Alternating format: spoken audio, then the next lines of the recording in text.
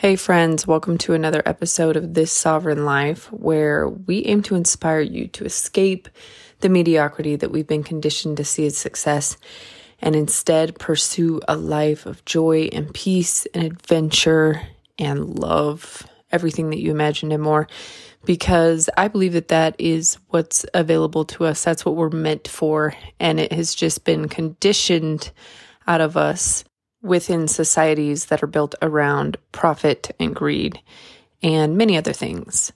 So, jumping into the episode, today I want to address something that has been coming up a lot in my realm, something that I see a lot in general these days, and that is the almost jubilant prediction of doom and gloom. People everywhere pointing out how the world is going to hell, how bad things actually are with all of these different reasons, right?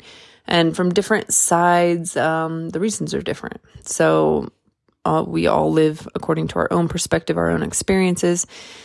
That's just the way it is. And so often what we see is truth or fact, or what we see is something that's potentially going to happen or possibly going to happen.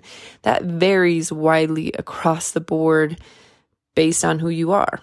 But a common theme that I see is this theme of pointing out the negative, of talking about how terrible things are or how terrible things are getting, right? And I'm not saying that I have not had those feelings and thoughts myself, but there's something that I want to read you from a book that to me seems relevant. It seems important. And it's something that I've been thinking about a lot lately, because one thing that I have started to realize and started to wonder is, are we naturally built? Are we created for all of this pessimism and negativity? Or is that something that we have developed? Is that something that maybe is not from God? And I have a whole theory on that, which I think probably deserves its own episode.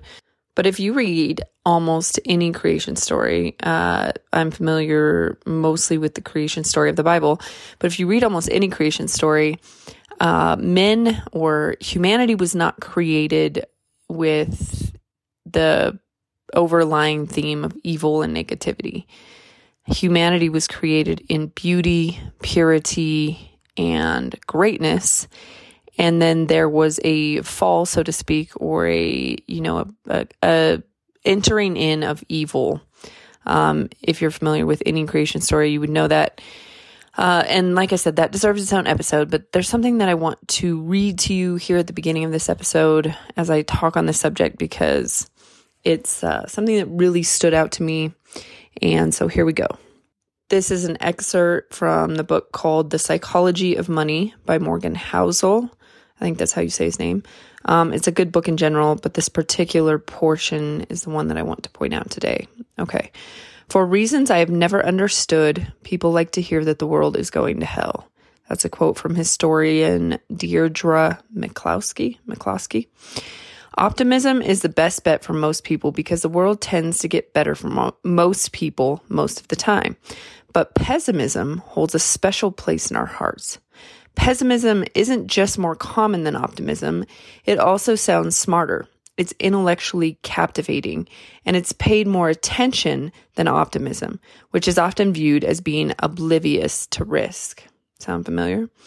Before we go further, we should define what optimism is. Real optimists don't believe that everything will be great. That's complacency. Optimism is a belief that the odds of a good outcome are in your favor over time, even when there will be setbacks along the way. The simple idea that most people wake up in the morning trying to make things a little better and more productive than wake up looking to cause trouble is the foundation of optimism. It's not complicated. It's not guaranteed either. It's just the most reasonable bet for most people most of the time. The late statistician Hans Rosling put it differently. I am not an optimist. I am a very serious possibilist. Now, we can discuss optimism's more compelling sibling, pessimism. December 29th, 2008. The worst year for the economy in modern history is about to close. Stock markets around the world had collapsed. The global financial system was on day-to-day life support. Unemployment was surging. As things looked like they couldn't get worse, the Wall Street Journal published a story arguing that we hadn't seen anything yet.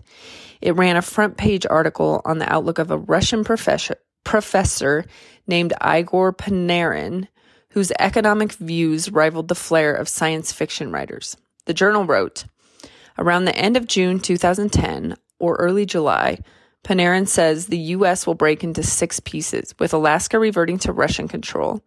California will form the nucleus of what he calls the Californian Republic and will be part of China or under Chinese influence.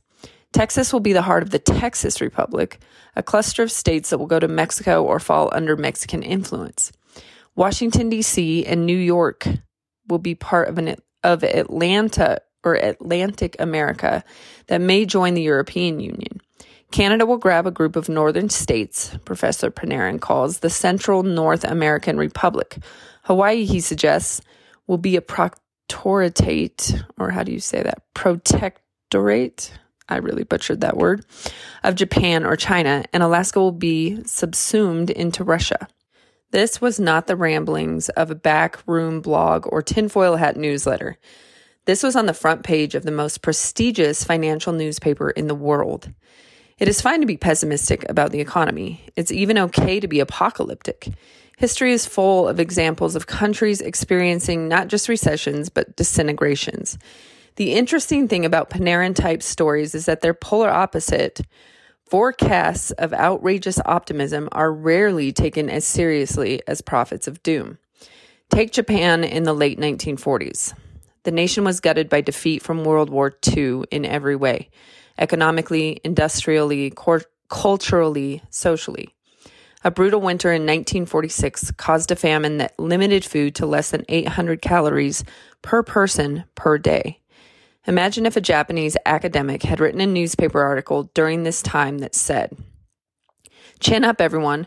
Within our lifetime, our economy will grow to almost 15 times the size it was before the end of the war. Our life expectancy will nearly double. Our stock market will produce returns like any other country in history has rarely seen. We will go more than 40 years without ever seeing unemployment top 6%.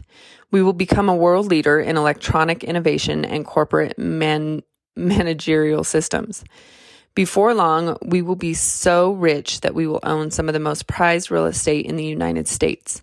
Americans, by the way, will be our closest ally and will try to copy our economic insights." They would have been summarily laughed out of the room and asked to seek a medical evaluation.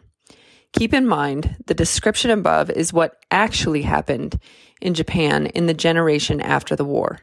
But the mirror opposite of Panarin looks absurd in a way a forecast of doom doesn't.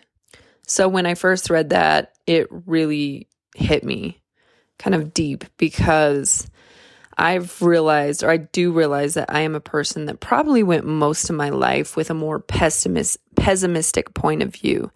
And I would say that I definitely fell into the category of seeing pessimism as more intelligent, more wise, you can see what's coming, that kind of thing, right? But in the past few years, that pessimism and negativity really started to turn into a burden. And I began to realize that I wanted to feel lighter. I wanted to feel more joy, and I wanted to feel more peace. And one thing that really struck me is that the thoughts that we have, the beliefs that we have, and the ways of thinking that we perpetuate really do have a big impact on our reality. They have a big, huge impact on what we experience, right? We often tend to think that our thoughts come from our environment, but I think more than we realize, our environment is created by our thoughts. And so we get into this cycle, into this kind of snowball effect of believing that, the world is out to get us, everything's going to hell, everything's wrong. And then we start to look for all the reasons why we're right about that. But over time, I don't know if you can relate to this, but over time for me, that no longer was satisfying. It was no longer romantic or, it didn't even feel smart anymore. It just felt heavy, and I wanted to experience more lightness. And so when I read this passage, and I'd already been exploring the idea of changing our thoughts, changing my beliefs, changing the way I thought and believed to create more joy. And ultimately, it's truly the only thing that makes sense, right? We talk a lot about taking responsibility for our circumstances, and we have all these different viewpoints on it. And our realities, in my opinion, are impacted by a couple factors. One of them being our upbringing, right? As children, we don't have the capacity, we don't have the ability to do anything on our own. And so our parents' belief systems and thought processes are what's influencing us the most. Then we become a certain age, and without realizing it, we already have these belief systems and these thought patterns ingrained into us. And so we usually carry those into adulthood, and we try to make them, we believe that they're our own, right? But they usually didn't just come from us only. They came from our adult influences in those young years. And then as we grow up, if we don't have an empowering belief system, or if we don't have a way or guidance system for changing belief systems that don't serve us, we usually just tend to perpetuate the belief systems and the thought patterns that we already have. So what I've discovered over time, or just over the past few years, is that really the thing within our realm of control is our thoughts and our beliefs, right? And what I've experienced in real time for myself is that when I change my thoughts and beliefs, I can change my entire reality. I can change my entire experience. No, I'm not just automatically changing all of my external circumstances, but I'm changing how I experience them, right? And I think as we change how we experience our circumstances, then we can over time often change our circumstances themselves, because we have a different perspective, we have a different impact, and we have a different trajectory ultimately.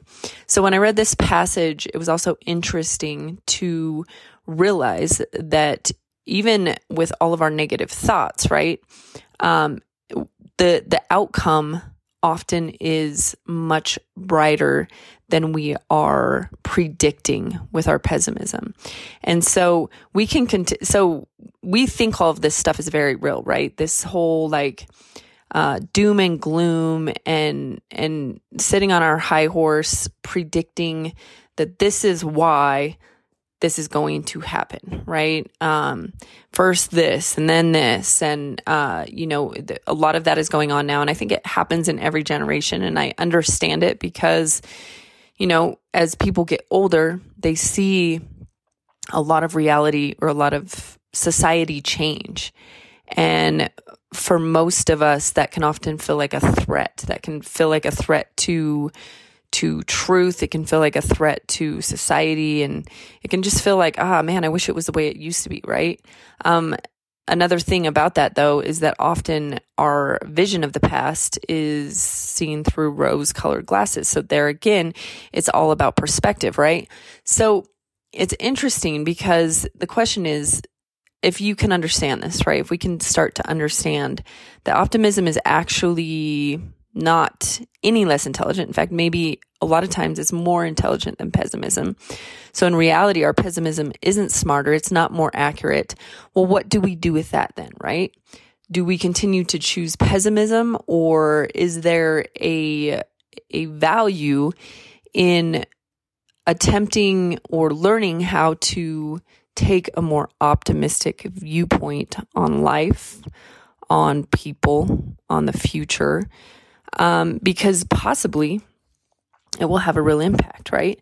And whether it has a real impact or not, whether you believe that or not, you might also be more accurate in being optimistic.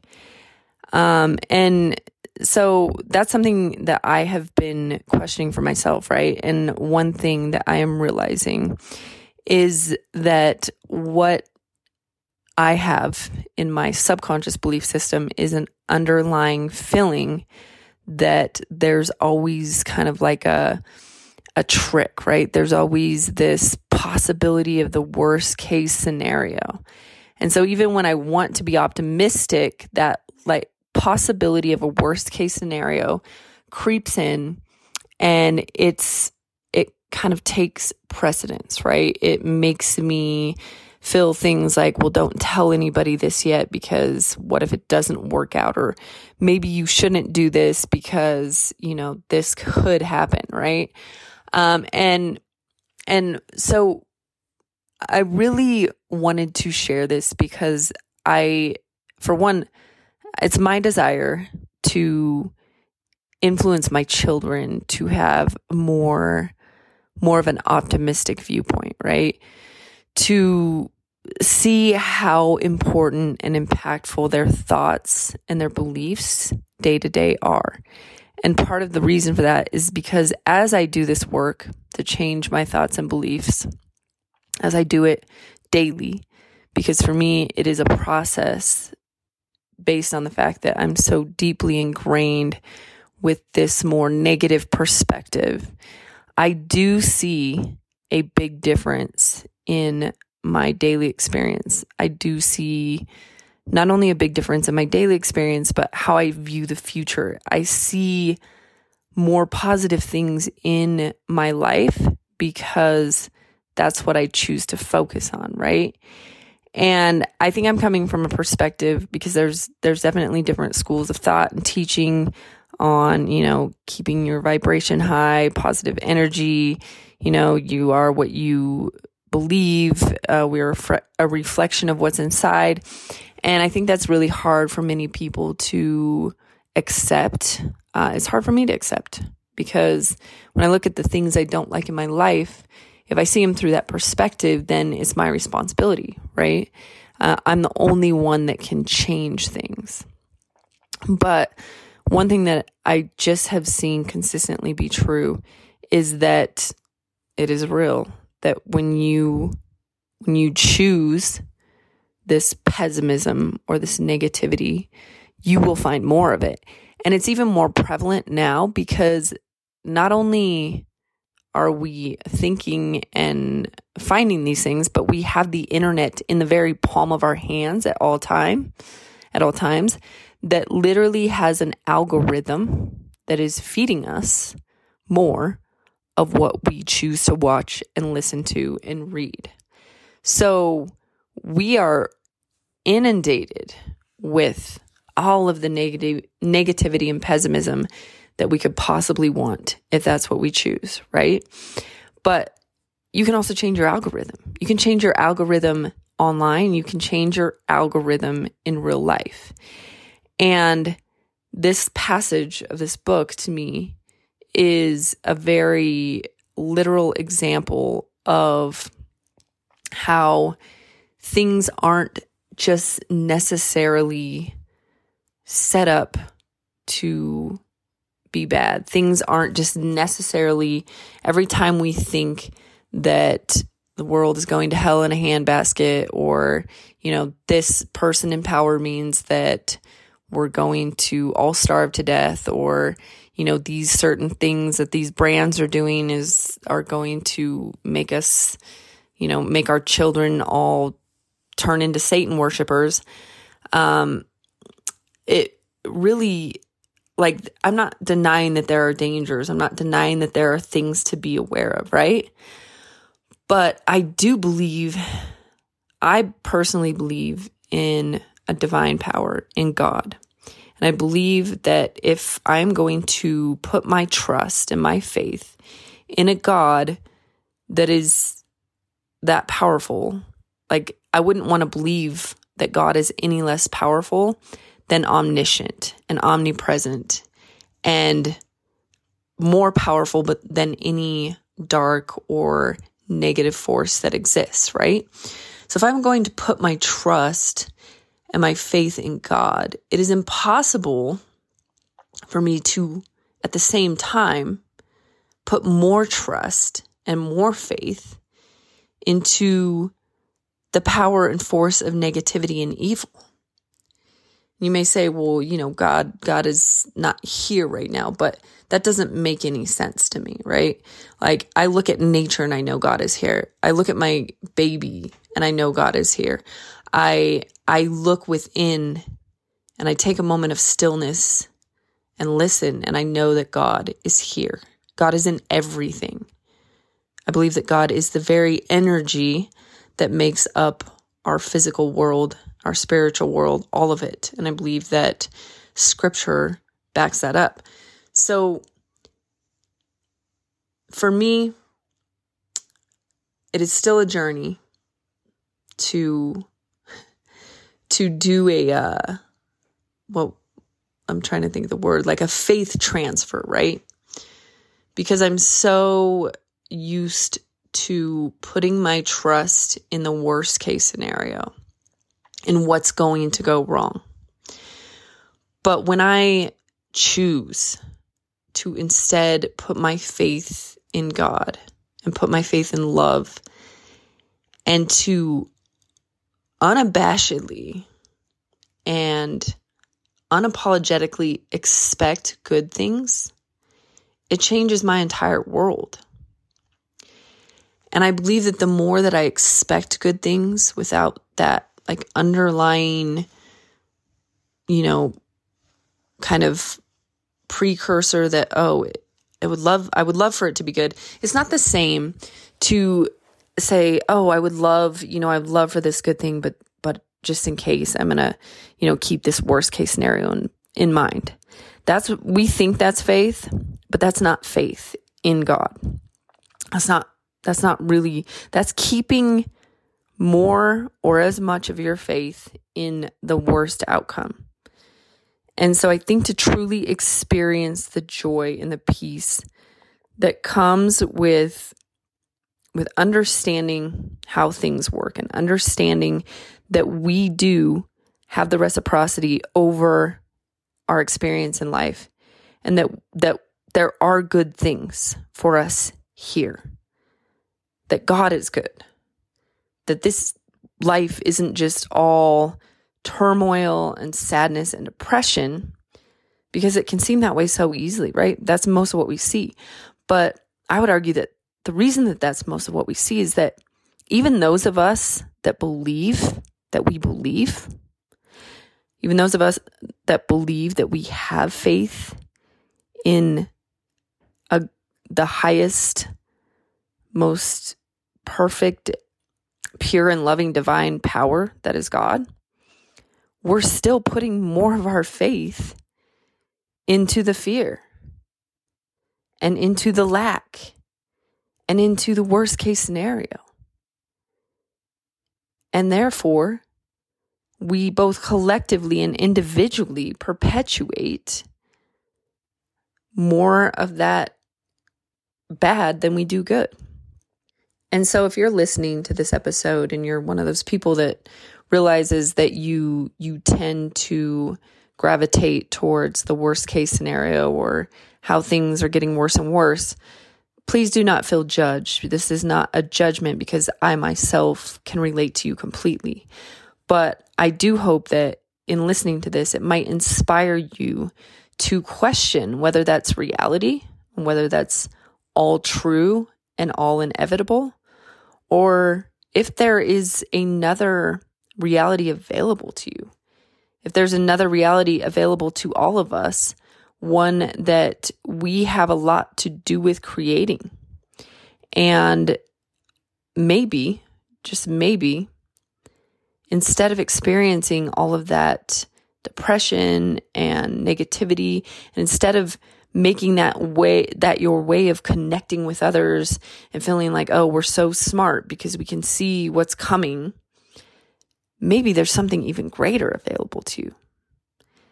Maybe there's more connection in bringing people up, because you understand that the worst case scenario is not inevitable, because it's truly not.